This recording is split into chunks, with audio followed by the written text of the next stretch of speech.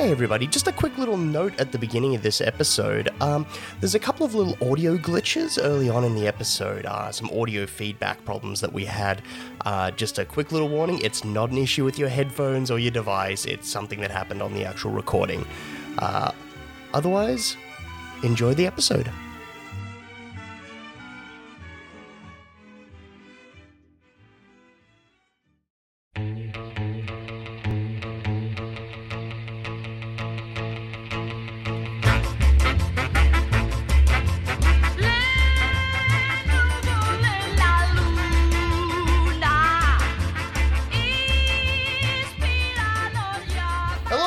Criterion Quest, a continuing podcast series looking at important films and contemporary classics. My name is Chris, and I am joined, as always, by my wantful co-host Lee. Hello.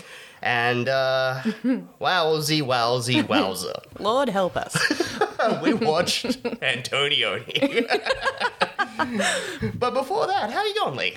I'm good, Chris. How are you? I'm not too bad. Yeah. I'm hanging in there. I feel like my brain's a bit of a noodle. Yep. It's noodling out the sides. Based off the film or just based off life in general? Based on the film. Oh, okay.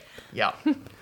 Yes, it's an interesting one. As we keep saying, it's a lot of firsts for Lee this early on, where it's like you first Godard, now you've had your first Antonioni, and I would Antonioni is like way more so considered to be a fuck you than Godard is. So that's really yeah. Fuck you. What do you mean by that?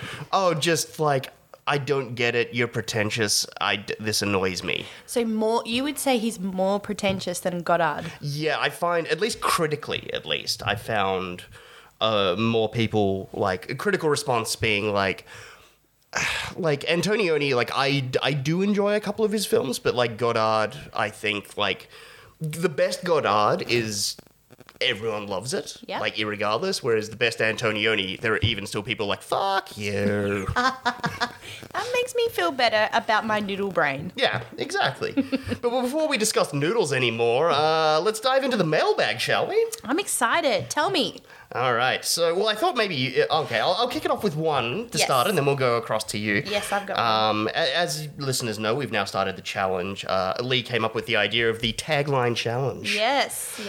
And she solidly won with her pros before Idaho's. I don't know how, because that was super lousy. No, it was super fantastic. Way better. Like, I went, because you'd been going the sincere route, and then I decided to go you came and met me. And it just didn't, balls to the wall route. Exactly. So we need to find that happy medium, I get. But I posted out the image of yours that we created, and I'm like, yeah, you definitely won, to which our good old friend, Captain Internationalist, aka Andrew, said that, like, yeah, you certainly did win. He was not expecting that as your answer, and he snorted beer through his nose when he heard.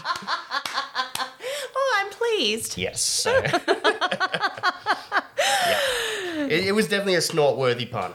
It's funny because I haven't even thought about my tagline for this one that's not racist, so I'm going to have to...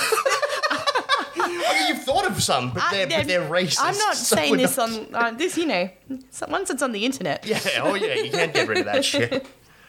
Yeah. I'm going to have to sit here while we're podcasting, try and come up with one. Yes. But there was an older comment that we actually missed that I think you should definitely read out because I fucking loved it. Yes. This was one of my favourites too, and it was from Tout Va Bien, and it was on our Insta. And it was from Dustin J. Hadley. Justin J.H. Lady. The film is a pretty good example of a director jacking himself off. It's the Louis C.K. of Criterion Films. Bravo, sir. Well done. Bravo. Well done. Thank you. Loved it. That made me giggle. That made me snort beer through my nose. Yeah. But, we also got, as I said, again, we heard from Andrew again. He sent us an absolutely lovely email. That earlier today, actually, on the day that we're recording this, saying congrats on what you got on what is becoming my favorite Criterion podcast, and that we're building something very special. Oh, that's That's nice. Yeah, he also agreed. He said his thoughts on My Own Private Idaho. That he loved the film ever since he first saw it. The Shakespeare stuff really threw me until I finally got my hands on the Criterion release and dove into the supplements. It was actually only the second Criterion he ever bought. Wow, that's Yeah. special. Do you know, I only owned one Criterion, so... No, you own two now. Yeah. Uh-huh. Yes. Oh. Wait, hang on, am I?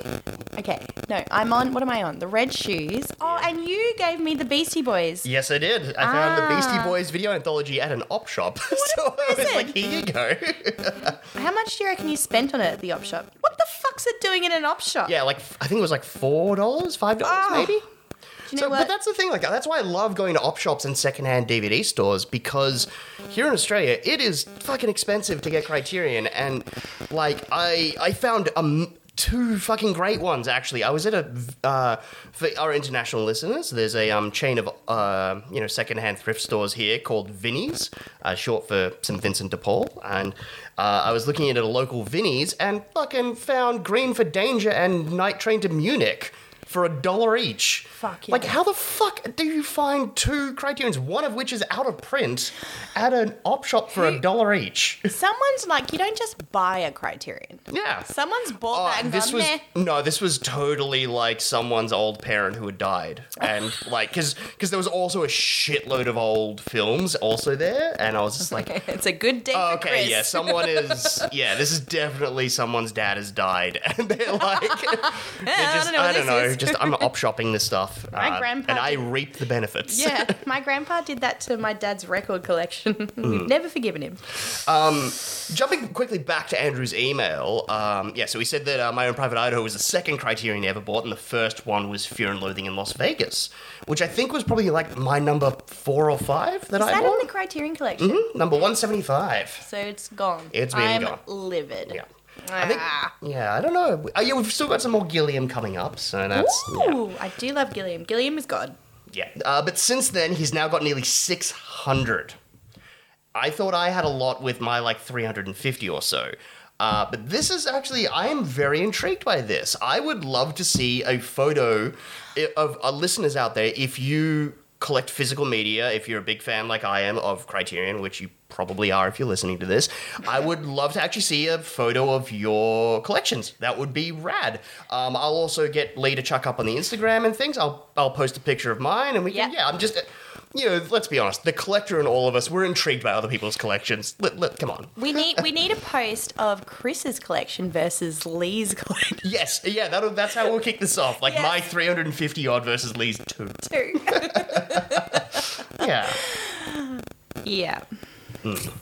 But we should also say that Andrew is the listener who said that he really loved one film and thought the one was really underrated. He is still not letting us... Overrated? Sorry, overrated, Yeah, sorry. yeah. He is still not said which, although he's said that my guest last episode of something in the Andre Vajja box set possibly, and he said it's definitely not those. So... Well, is he saying in our next 10? Is that what he's saying? he said coming up. Coming up. Well, I'm going to go out on a limb and say it's this one. I've got a new guess. So Lee's thinking it might be Leclise, and I'm gonna guess Jules and Jim by Truffaut. Okay. Well, see, this is where I can't comment beyond my knowledge. Yeah, I just want to get the response of, like, when we get to it, or one of us has picked it, it's like, that's a bingo, or something, like, you got it. That's a bingo. Yeah. But on that note, I guess, should we dive into spine number 178? If we must. Yes, Michelangelo Antonioni's Leclise. Leclise. The concluding chapter of Michelangelo Antonioni's informal trilogy on contemporary malaise following La Ventura and La Nota. Leclise tells the story of a young woman who leaves one lover and drifts into a relationship with another.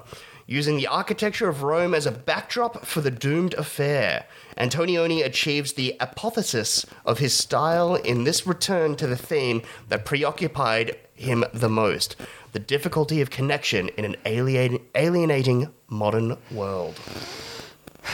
I feel like the synopsis you read out to me, Chris, was not that. Yes. And it was a much more simpler form. And I feel like I've got more from that synopsis than I did the actual film. Yeah, I should say, when we sat down to watch this film, Lee asked, like, hey, can you just tell me, like, just point blank, just tell me what the synopsis is so I can know what I'm getting in for. And I read the IMDb synopsis, which is not the Criterion synopsis. Is there a reason you did that?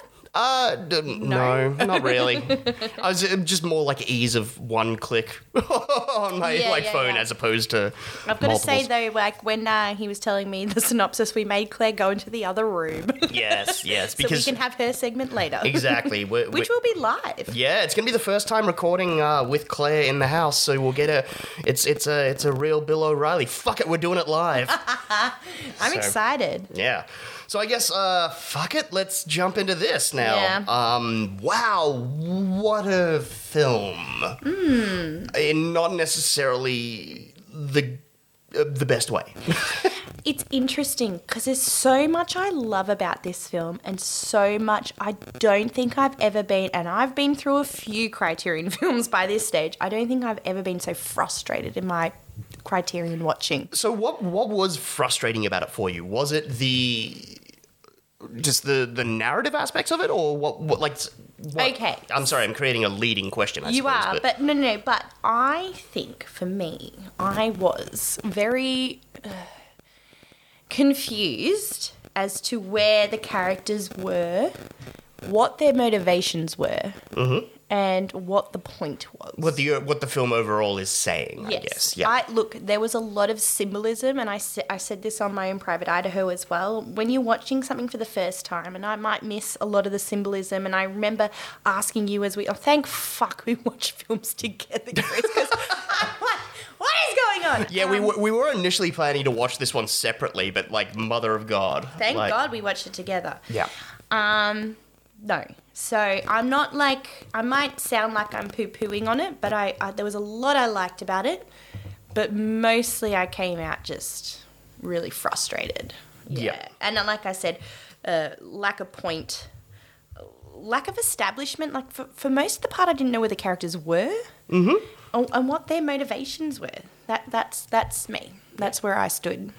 I am pretty much with you. It is, like a lot of Antonioni's work, it is meandering. The Criterion synopsis, they're using the word malaise. Like, that is his films to a T. Like, this lazy kind of confusion or lack of...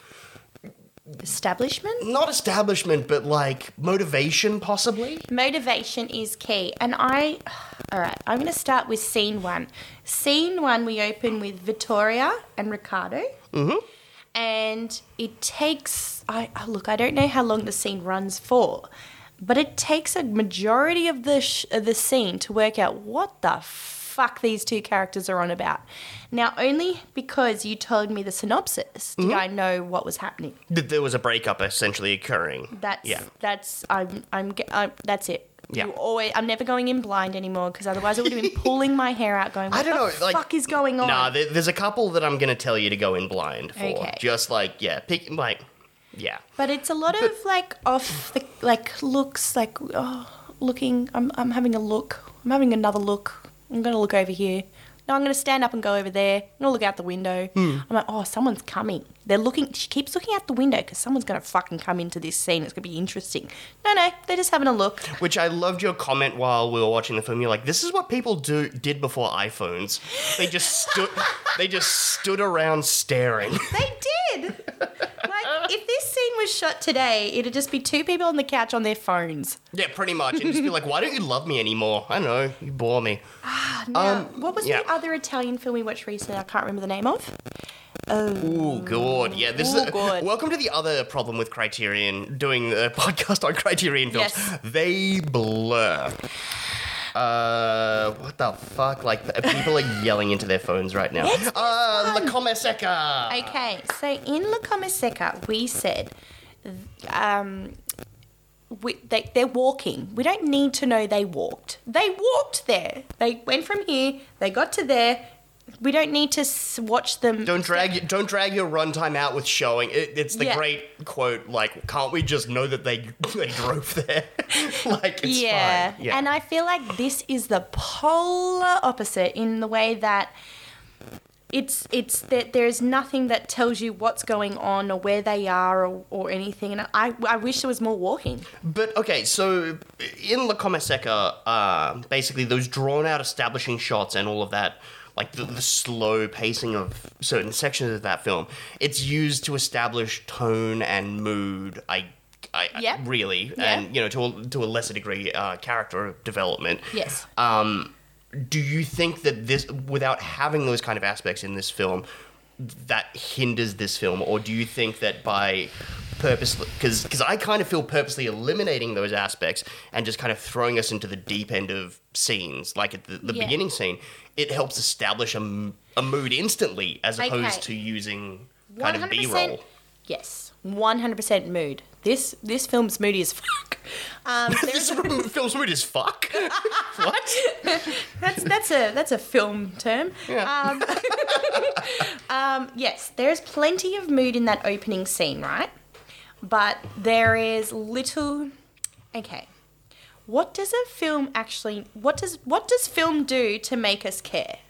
Because I couldn't give a fat rat's about these two characters. Yeah. First of all, I didn't know what was happening in the scene. Plenty of mood. There was so much mood. But I'm like, I'm grasping at what's going on. And is that his point? Is he trying to make me uncomfortable? Like is Antonioni trying to make me, I don't know, the characters are uncomfortable, so Feel therefore that's I am? certain way, I guess. I don't. I mean, yes and no. I mean, it's... where was I reading? Like, it was someone else describing it as, like, it's his trilogy of, like, complacency, I guess. And, like, so it's...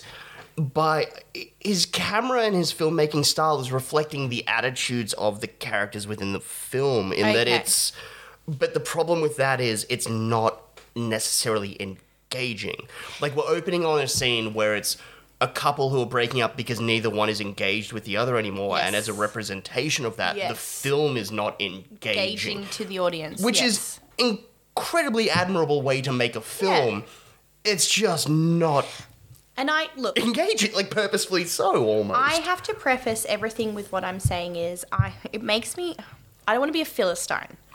I understand, maybe I don't, but I'm trying to understand the purpose and the point and the style and that there is a purpose and a point and a style. And if I've missed it, then I'm sorry. Like I said, it's my first time watching it, and I'm sure there are people who love this film, but Oh yeah, some notables as well, which I will go into later. yeah, but, I just. yeah. It It was frustrating for me. And is that the point? Like, when it's like, no, but that's the point. I'm like, oh, okay. like I just don't like poo-pooing on something unless... no, but that's it's fine to dislike something because the art didn't engage you. Like Yes. that's fine, and that's definitely a case for a film like this. I as well did not like this at all. Okay, that makes me feel better. Yeah, I'm just trying, as we're going through, trying to figure out why he is made... Chosen what he has. Yeah, and that's still also, we should have it, it's to be said, even after you figure out for your own sake, like, or your interpretation of why and how something was created, doesn't mean you have to fucking agree with it. So, like, at the end of the day, we can try and unpack that, like, crack open this nut, but it's still gonna be like, ooh, cashew. Yeah. So... Do you know what I was really distracted by in this opening scene? Not what was going on with the characters, but there were some pretty sweet shots and extra sweet reflection shots. Yeah, his use of mirrors is absolutely wonderful. And you also point out the artwork in a lot of scenes as well. Yeah. Whether or not that's a reflection on the characters or their style or their... Yeah. Yeah. But, yeah, it's... I mean, that is my big A+ tick for this film, is its cinematography. 100%. And I think that is why, for the most part, this film is praised by a lot of people because of watching it. It's shot in 1962. It looks like it was fucking filmed yesterday. Yeah. Like it's one of those the cranes are flying type movies where you're like, this cinematography is so modern for a film that is like fucking, Yes. however many, like fucking close to 60 years old. Yeah. Like, Look, and I think that's when I said before, it's not there's things I loved about it and there's things I didn't. It was beautifully shot. Yeah. Beautifully shot. So you even mentioned something about maybe influencing some modern day drama. Oh yeah, I'll save that for a little bit later on. I think possibly. Yeah, because I got some info on that. But it's like it's a confounding film. Like it in the, like, you know, we open with like this 10-15 minute long breakup scene, and it, you know, or it's like this couple, and like, you know, it gets revealed, like, you know, oh, this is a breakup and this is what's happening. And then from there, we go to the Roman Stock Exchange for 25 minutes. Yes. And, like, I incidentally introduced to Alain Delon, who I love as an actor, and I think he's actually pretty great in this film. But it's... You described him as a blue-eyed splooge. Yes.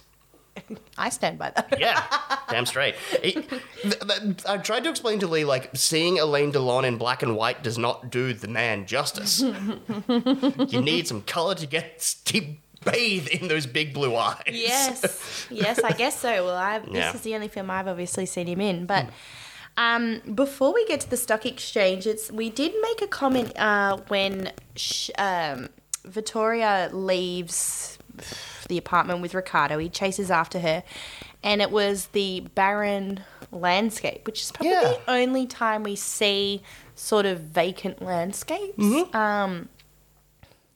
Not romantic or anything, really cold and harsh. And you know what? I can see what Antonioni is doing. He's...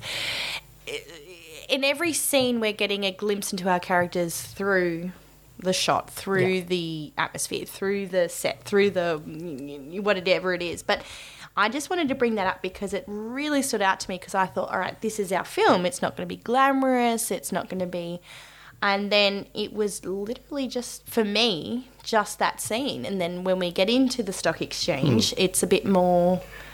I don't know, architecturally interesting? Yeah, well, that's it. He uses the architecture of Rome to kind of help, like, really exemplify the differences between the relationships that she's leaving and the one that she's now entering into. It's something like, you know, with Ricardo, it's this big, open, barren landscape. There's some emptiness. There's some nature there. You've got the odd tree and things there. There's some beauty still left in there, but for the most part, it's this vacuum. Yes. And then she finds herself in the city in Rome with Piero, and it's these giant columns and big buildings, and it's like, which adds to the idea of like, well, is this also a meta conversation on modernity, where it's like basically, hey, things are developing, things are growing, things are changing, and that's what the reflection of Vittoria is.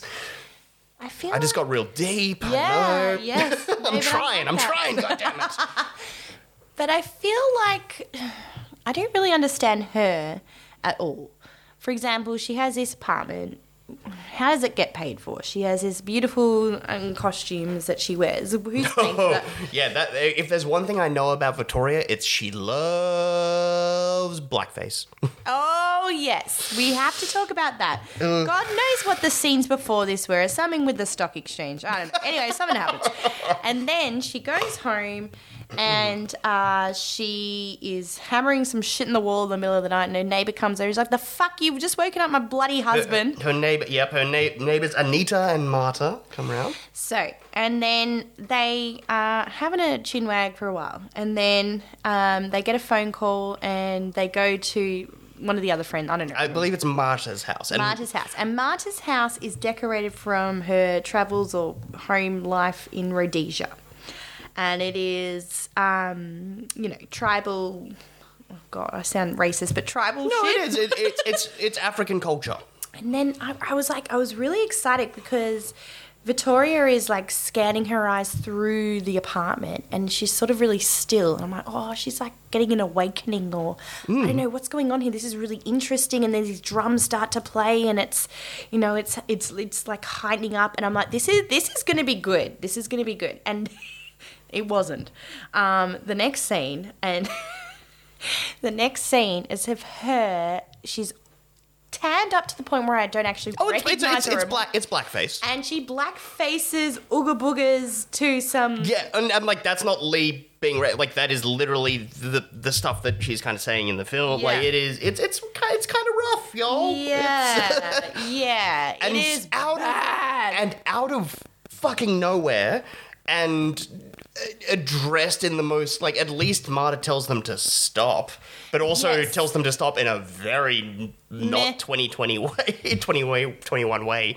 But it's like, that's what I found interesting about that scene at its core is that's, I think, Antonioni attempting to give us an insight into what type of character Victoria is when she is allowed to be free in herself, and it's almost a thing of she even doesn't know how to have fun with friends properly even, and that's how much of a character she is. Just like, well, I don't know my place, I don't know where I'm going, I don't know where I'm from, I'm just kind of Meh. here. Meh. See, and that's what I mean about the lead up to the blackface. And I suppose, like, the second you see blackface, you just completely, like, remove what's going on in your mind. You're just like, they're doing blackface. I mean, like, But- you but- have to, with the thing of, like, I Grain of guess, salt. time and place Yes. and blah, blah, blah. But yeah, there's this build up to fucking that shocking. moment, and it's like she's having an awakening. Because previously with Ricardo, she says that,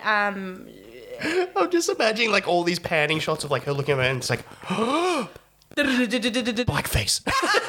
Like, that's her big revelation. It's just like, oh, I can be super racist. yeah.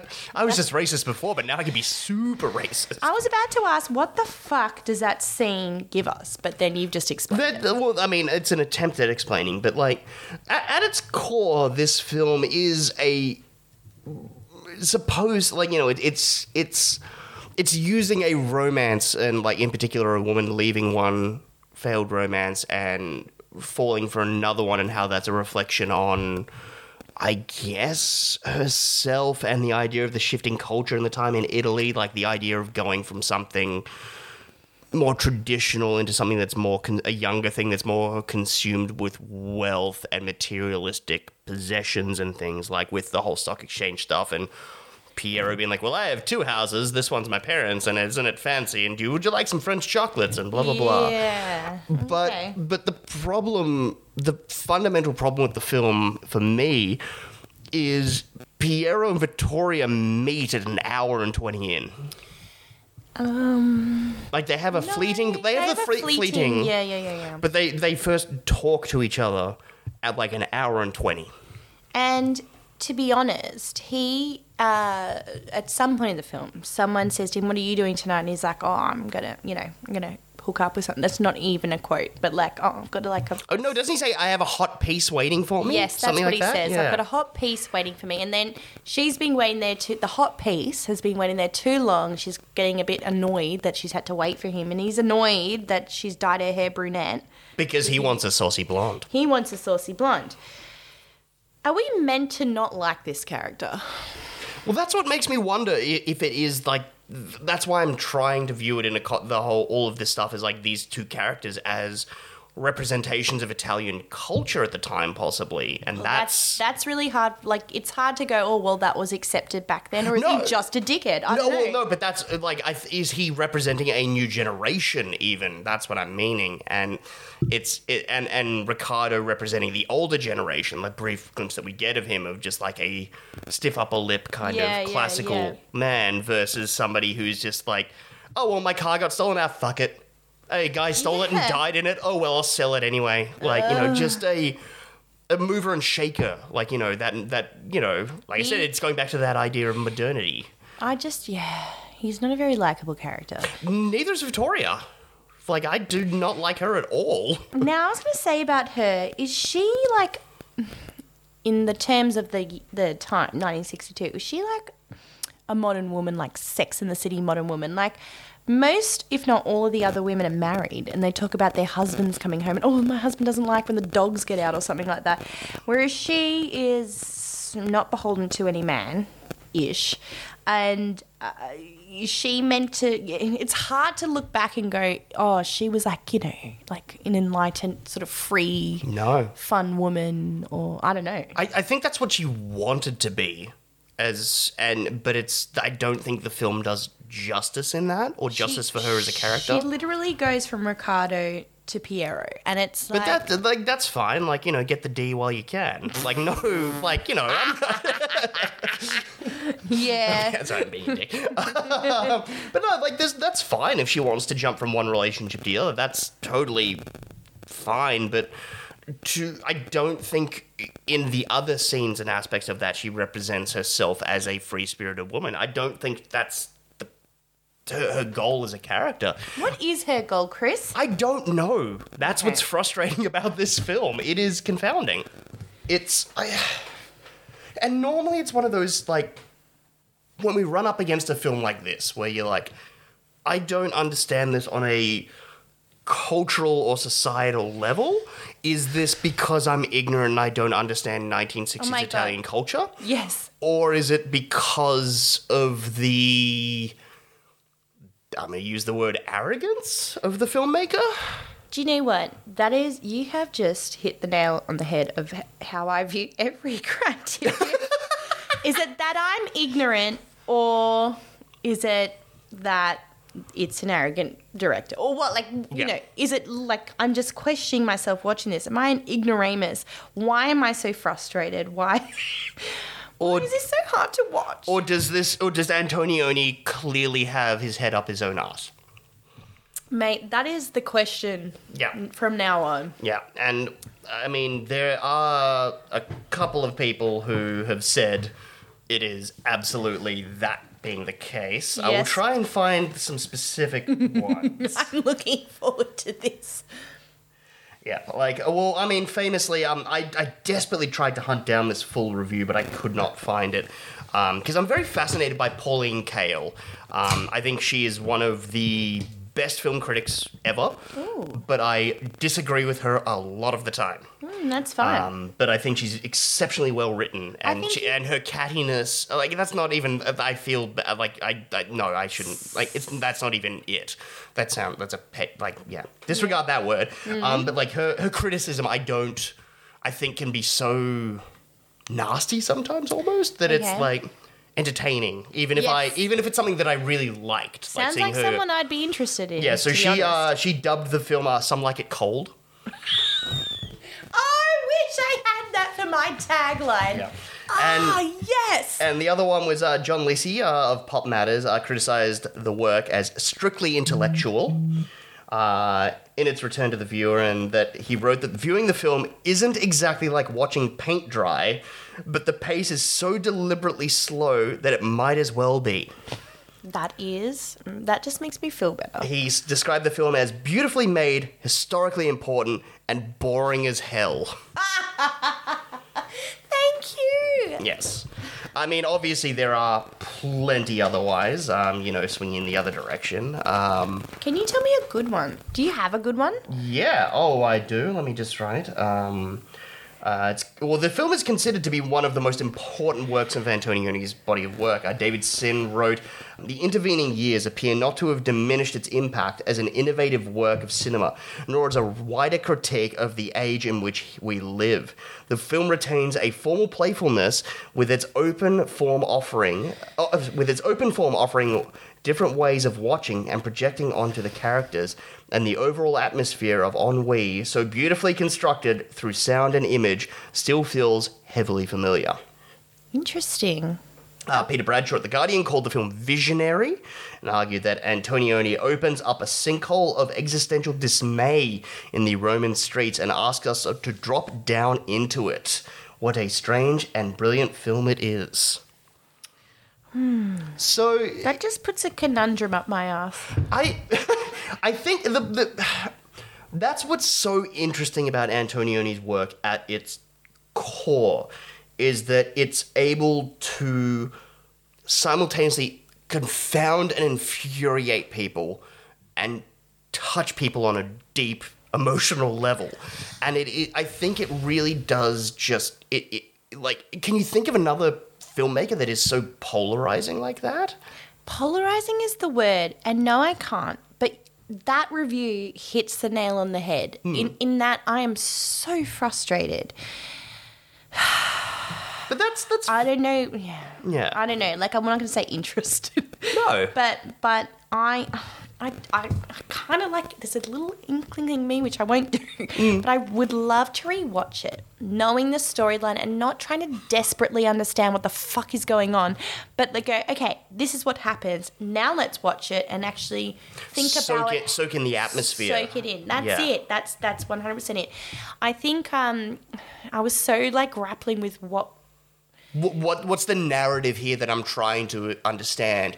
Whereas it's more of a mood and tone and visual piece. It is. And that's like why I'm trying so hard to lob all these lofty thematical ideas and try and pinpoint like what this film thematically is trying to say with its narrative, as opposed to just letting it exist as a mood piece. And I really do refuse to just poo-poo on something. No, it's as much as I can say, like, oh, that didn't sit well with me, or I didn't like it.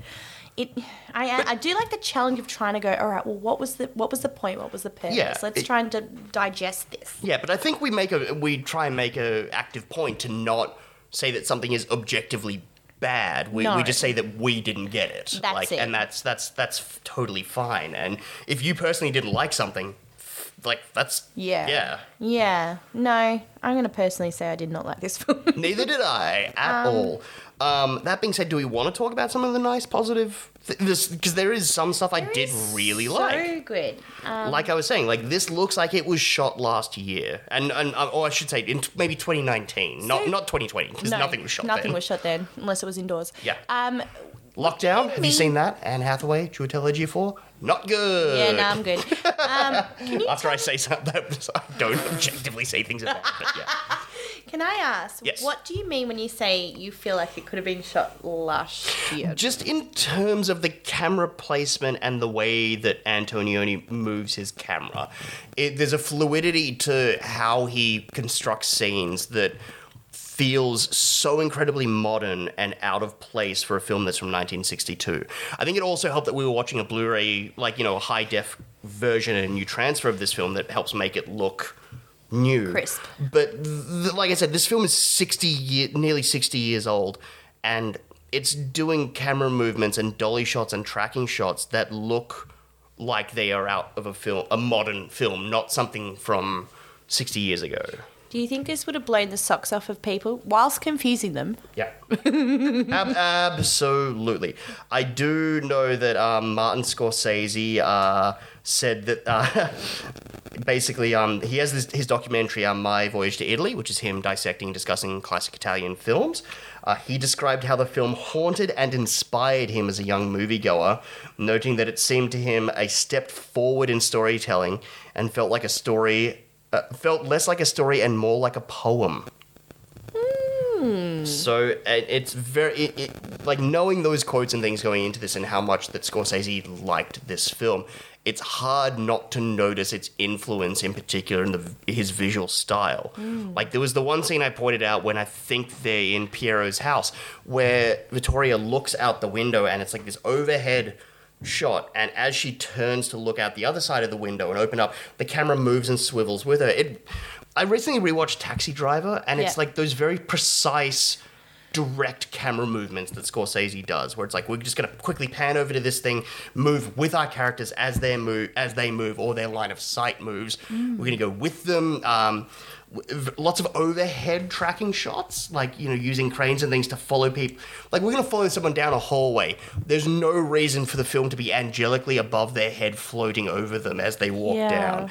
It looks... There are so many key elements that you can later see in his work that kind of seems to spring from this or be inspired. So, like, watching this film in 1962 as a young wannabe filmmaker, you'd be like, holy shit, I didn't know you could shoot a movie like that. 100%. Antonioni shot the fucking shit out of this film really well. Like, unless we were, like, having our head in our hands going, oh, what is going on? The rest of the time we were commenting on, that is a fucking cool shot. It's an amazingly shot film. Like, it is gorgeous to look at. It's beautiful. But, and I mean, you know... Does it...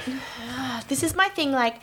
And I guess if I were to rewatch it, do those amazing shots convey meaning that the characters fucking aren't? Because Or is it a example of style over substance? That's what I mean. Like, so for example, there were scenes, there were whole scenes, and I did not know the motivation of any character within them. It didn't continue the storyline along. Yeah. It didn't give us an insight into the characters at all. Like, there was nothing to be gained story-wise. Yeah. Shot the shit out of. And this is, I think I asked you halfway through watching this, I'm like, is this a style that I'm just unfamiliar with? Is there a style, like, I think we did a bit of an exploration and we're like, fly on the wall. No, it's not quite fly on the wall. Is it observation? No, it's not. Yeah, is quite it observational cinema versus verite? Like, where does this actually fall in its... Yeah. And, is there something I'm missing? Basically, that's what I'm asking. Is there something I'm missing? Is it like neo-realism almost to some degree? Like, yeah. And I guess, and again, that's why I don't want to poo-poo on anything because I probably don't know what I'm talking about. But it was very stylized, and I feel like maybe the shots or the way it was filmed or the atmosphere, the background, was that the storyteller and these characters just happened to float through it. I that's how I kind of view it almost. Yeah. Like that was the stuff that engaged me and got me interested and tried to make, and at least made me want to try and dissect. I wasn't necessarily trying to dissect the character motivations and their narrative and their story. I was trying to dissect what he's telling us with these visuals. Yes. Yeah. 100%. And I mean, there's a scene with the crossroads. Yeah. And she pauses, and we're halfway now. Yeah. And then he just pushes. And it's forward. at nearly the halfway point of the film as well. Like, yeah. So there's some genius. There's some genius to this film. Not to mention the entire 7-minute long dialogue-free Baraka Koyaanisqatsi-esque ending. Do you know what? There was something about that, and I think it's because you told me. Mm-hmm.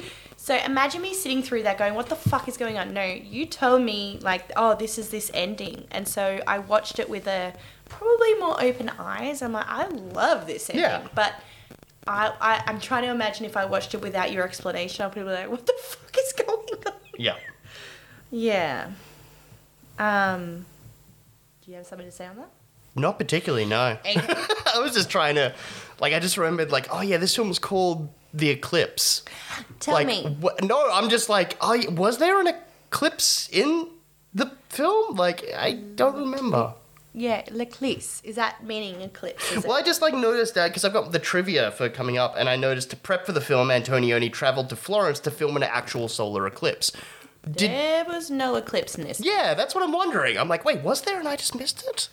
But you within the first 10 minutes. Oh, I threw out my prediction of what the plot could be, and it was well wrong. I can't even remember what it was now. Oh, I said because it opened with a breakup, we're going to follow this woman who has left one man, and then she's going to fall in love with another man, but it's not going to work out because of his materialistic nature, and then he's going to leave as if a solar eclipse has kind of passed over her, and then nothing will have changed, and she'll be back at where she was. Okay. That was my prediction, and none of it came to be true. Okay, so I wrote a couple of notes down from when you told me the Criterion synopsis, and it was contemporary liaise, and you said malaise, and doomed affair. Mm-hmm. Now I have big question marks next to both of those. What does contemporary liaise mean? Malaise. So a malaise. Yeah, malaise, I've got do you want the dictionary definition? Yes, please. A general feeling of discomfort, illness, or unease whose exact cause is difficult to identify. Yeah. So a contemporary malaise is basically an idea or an uneasiness or an unsettling feeling that you get from living in the modern world. I got that feeling watching this film. Oh, you got the point? It's a malaise of a film, yeah. Yeah. And that's what that is.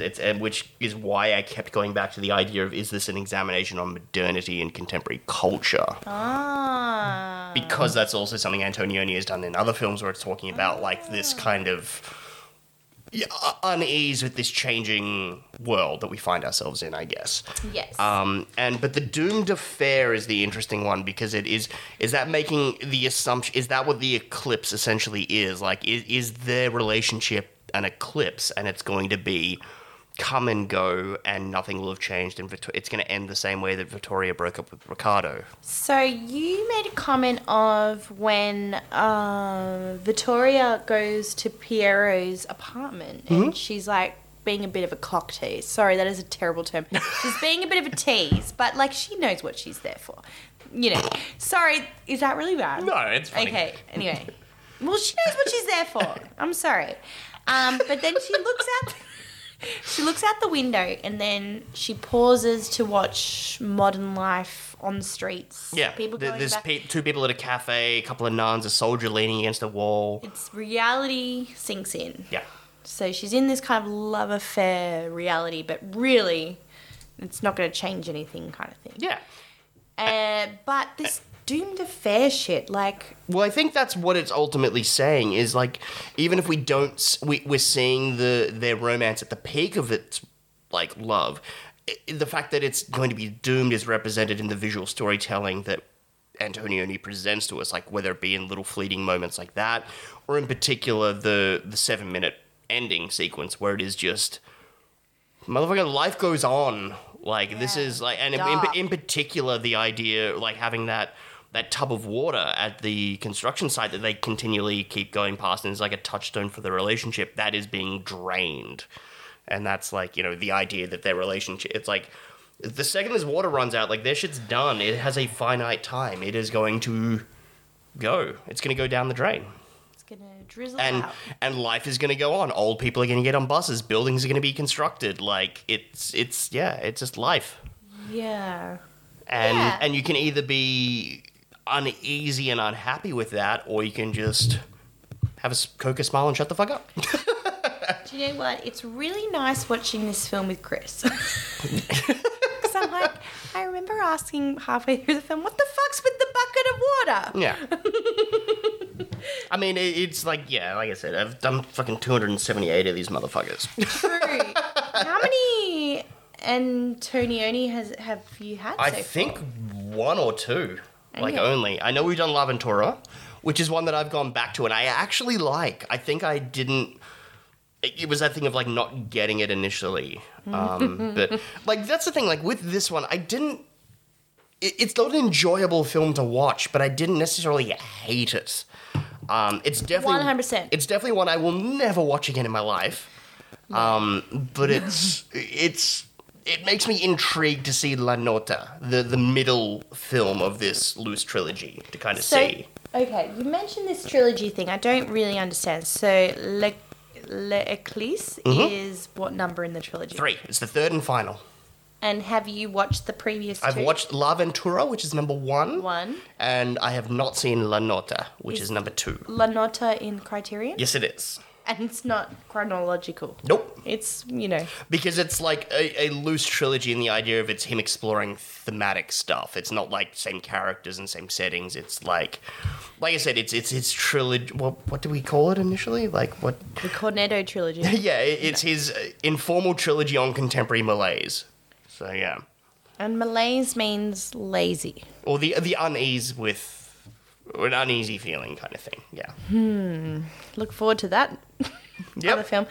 No, but do you know what? I love film when they make me uneasy or make me uncomfortable. But Or make you fucking work like this, yeah. Work is the word. Yeah. And I don't know. I don't know with this one. It's... I mean, the film itself sums it up so perfectly in its final shot when it comes up saying, fine. It's Finn. It's fine. It's fine. It's fine. No, and it is one where, like, you know, I get that there are certain people out there that absolutely adore this film. I don't. I want to I want to get. You want to sit down and, like, shake them and tell me why. Yeah, tell me what's so good about it. I want to know. I mean, but to each their own. Like, No, not like in a bad way. Like, tell me, what have I missed? Why I feel stupid. I don't know. Was there anything else on your notes that we haven't hit on with this one? I know we kind of just breezed through the plot, but like... Yeah, no, I don't need to go over the plot, but I do have a question for you, and I don't know if you have the answer to it. But something I brought up was the male gaze. And then I also have this question of... And it frustrated the fuck out of me because I'm like...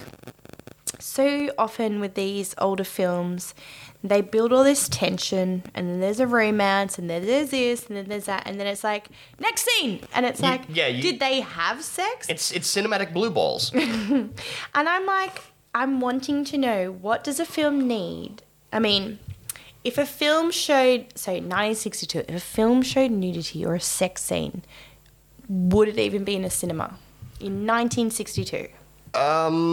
Depends context of the nudity, length, like all of that stuff. Yeah. Definitely not in the US. That was kind of starting to happen in the 60s. I feel like the US are a bit... But there was like because around the 60s was the abolishing of the Hays Code, which was like the really tough, hard thing that would restrict films, and that was slowly getting replaced with the MPAA and a proper rating system, like, PG, R, G, stuff like that. So there wasn't even the proper rating system? No, there was something called the Hays Code, which deemed things as not inappropriate, immoral. Oh. Yeah, so that was sort of ending in the late 50s, early 60s, and that's when, the MPAA with, Motion Picture Association of America taking over and kind of a self-regulating body. Cool. But in terms of international features, like, there are definitely some bawdy, sexy films out there from this time. From this time? Yeah, but like not to the extent of like, we're not getting like blue is the warmest color level, like, hardcore Yeah. sexiness here. Like, it's no Basic Instinct shit happening. Yeah, I don't know, like, there was a part of me that I was like, you've built me up. just keep going. Going. And it's like, I said to Chris, it's like watching Pride and Prejudice, like, fucking, how many episodes are we in? We're just going to have them, like, smile at each other. Like you said, it's cinematic blue balls. You yelled at the TV, for fuck's sake, I just want a tit or something. You were that into it where you were just like, God damn it, no. I've come this far, you've built me up, God damn it. I love it, fam. And Tony only used that shot of the watering garden with the hose. Oh yeah, and the down blouse shot. And you mean like it's like a they're rocket in the is apartment, taking off. and then just like the A train goes into a tunnel. Like all of that old shit. Yeah. That's like visual storytelling. I'm sorry. Yeah. Oh, so good. Well, on that note, do we want to hear what someone else thinks this film could possibly be about? Yes. I think I know what you're getting at, and it's 100% yes. Yep. All right. Well, that means it's time to hear what Claire thinks this movie's about.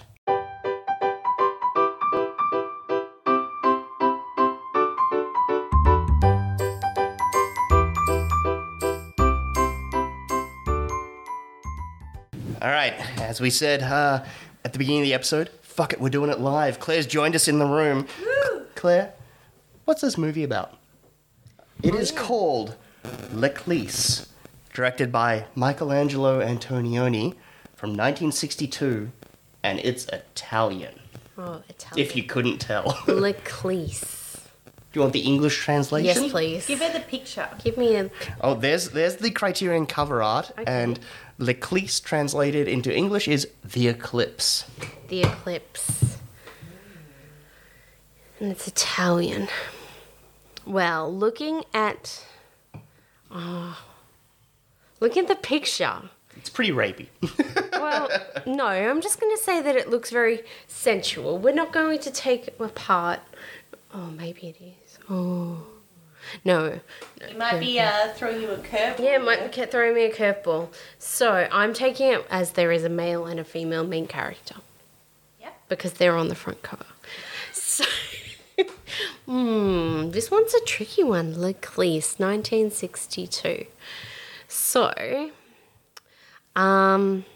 this boy and this girl, because that's what they're going to be called. Boy and girl.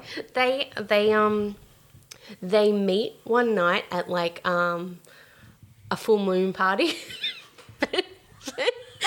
Not the type you go to in Thailand. I don't know. I love it. They go to a full moon party and they meet, but it's like 1962 style. So, like the Everyone's boy, doing the jitterbug. they do the jitterbug. The girls stand on one side of the beach. The boys stand on the other side of the beach because they're not meant to be. And then they do a foxtrot.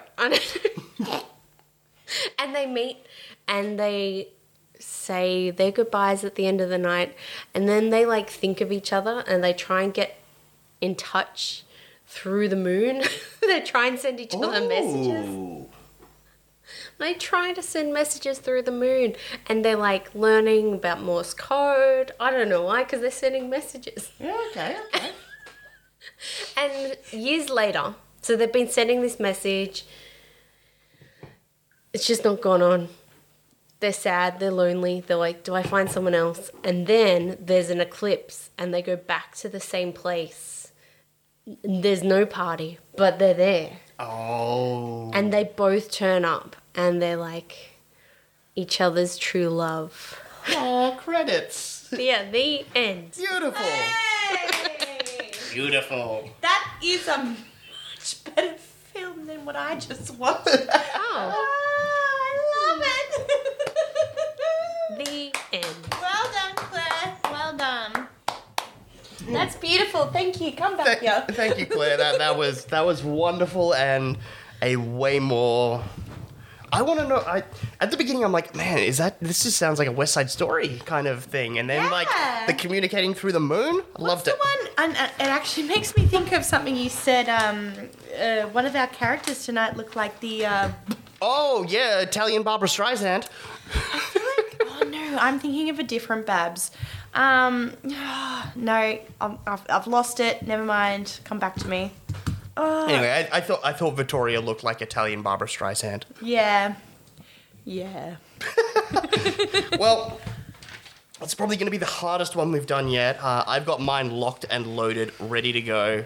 Lee, what's your tagline for Leclerc? Leclerc Mashish. Because I didn't think about it before we started recording. And Mashish, like, Mashish. You can't just keep repeating a made-up word until it's real. Mashish. Okay, I'll take it. Eclise Mashish. All right.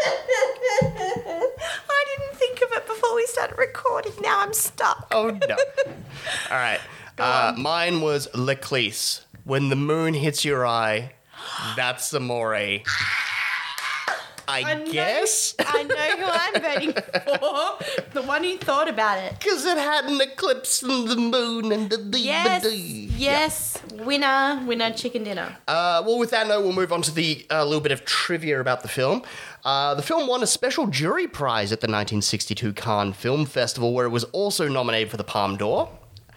As we mentioned, this is the final part in his trilogy. According to Martin Scorsese, this is the boldest film in the trilogy. The film was not a commercial success, apart from Japan, where it went down very well, apparently, and became a huge hit, including with its visuals being incorporated into lots of karaoke videos, apparently. It's like background visuals. Oh, I can see that. Yeah. The Roman stock market scenes were filmed on Sundays when the market was actually closed. So that was actually the real Roman stock market, like the stock exchange. Yeah. Real brokers were drafted in to make it look more convincing. Some US, I love this bit of trivia. Some US exhibitors were so perplexed by the non-verbal ending that they simply chopped off the last 7 minutes. Now regarded as one of the seminal scenes of Antonioni's entire oeuvre. So, To be honest, what an ending. yeah. But also imagine an ending, like just imagine her walking down the stairs. Like, Yeah. that's when you said doomed affair. I'm like, What? Yeah. I don't feel like they But then ended- it's through the Baraka-esque like ending that it's like, oh, it kind of all constructing meaning from these visuals, which is kind of, like you said, makes me want to almost go back and be like, well, do I try and construct? Is that where yeah. is that the Rosetta Stone for this film is at the end, where it's just like, Yeah. motherfucker, look at what the visual storytelling, not Yes. the narrative storytelling. yes. Yeah, we are idiots. No, but I could rewatch it. Or I could not. And the last bit of trivial trivia, director Michael Haneke has named this as one of his top 10 films of all time. Fuck. Yeah. Wow. Top 10 films of all time? Yeah. We'll go into the Criterion edition. It's still in print from Criterion as a 1-disc Blu-ray or a 2-disc DVD, and it comes with an audio commentary by film scholar Richard Pena, Michelangelo Antonioni, The Eye That Changed Cinema, a 2001 56-minute documentary exploring the director's life and career. Elements of Landscape, a 22-minute piece from 2005 about Antonioni and Leclis, featuring Italian film critic Adriano Apra and longtime Antonioni friend Carlo Di Carlo, as well as the usual booklet and essays that Criterion usually do. I feel like we should have watched those before critiquing it. Mishish. Mishish. That's now going to be like our go-to, like, if something's like meh, you just say, mishish. Mishish. But unless you got anything else, that'll probably wrap us up for Antonioni's Leclis. I'm done. Yeah. We'll be back in a fortnight's time with... you're going to love this filmmaker's name. I've been waiting to say this one to you for a while. We've got our next Volker Schlondorf film. Yes. and we're going to watch Young Torless. Is it better than this? I have no idea. I enjoyed one Volker Schlondorf film that I've seen, and I loved another. Ooh. So we will wait and see. But in the meantime, thank you all for listening, and thank you to those people that have sent us in some listener mail.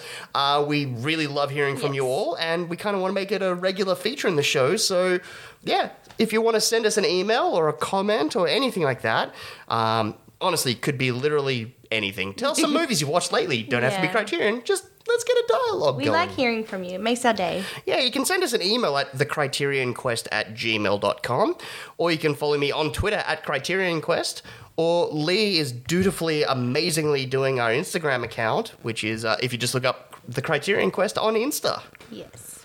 But otherwise, I guess Patreon? Do we plug the Patreon? Yes. We've just started our trilogy of trilogies.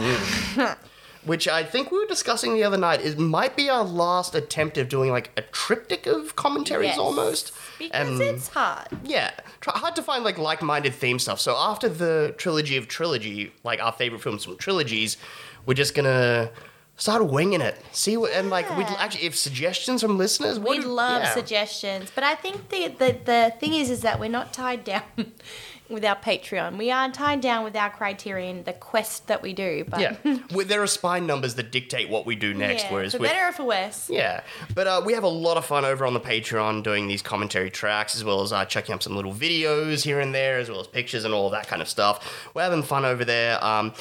Please, if you come over, join the Patreon for the cost of a one beer at the pub. Yeah. You can help support the show, help us pay for better equipment, pay for the server costs, keep this thing going, and get some wonderful content, including commentaries, a spin-off show that I'm doing currently with Toby called The Great Scott, where we're working our way through Tony and Ridley Scott's filmographies.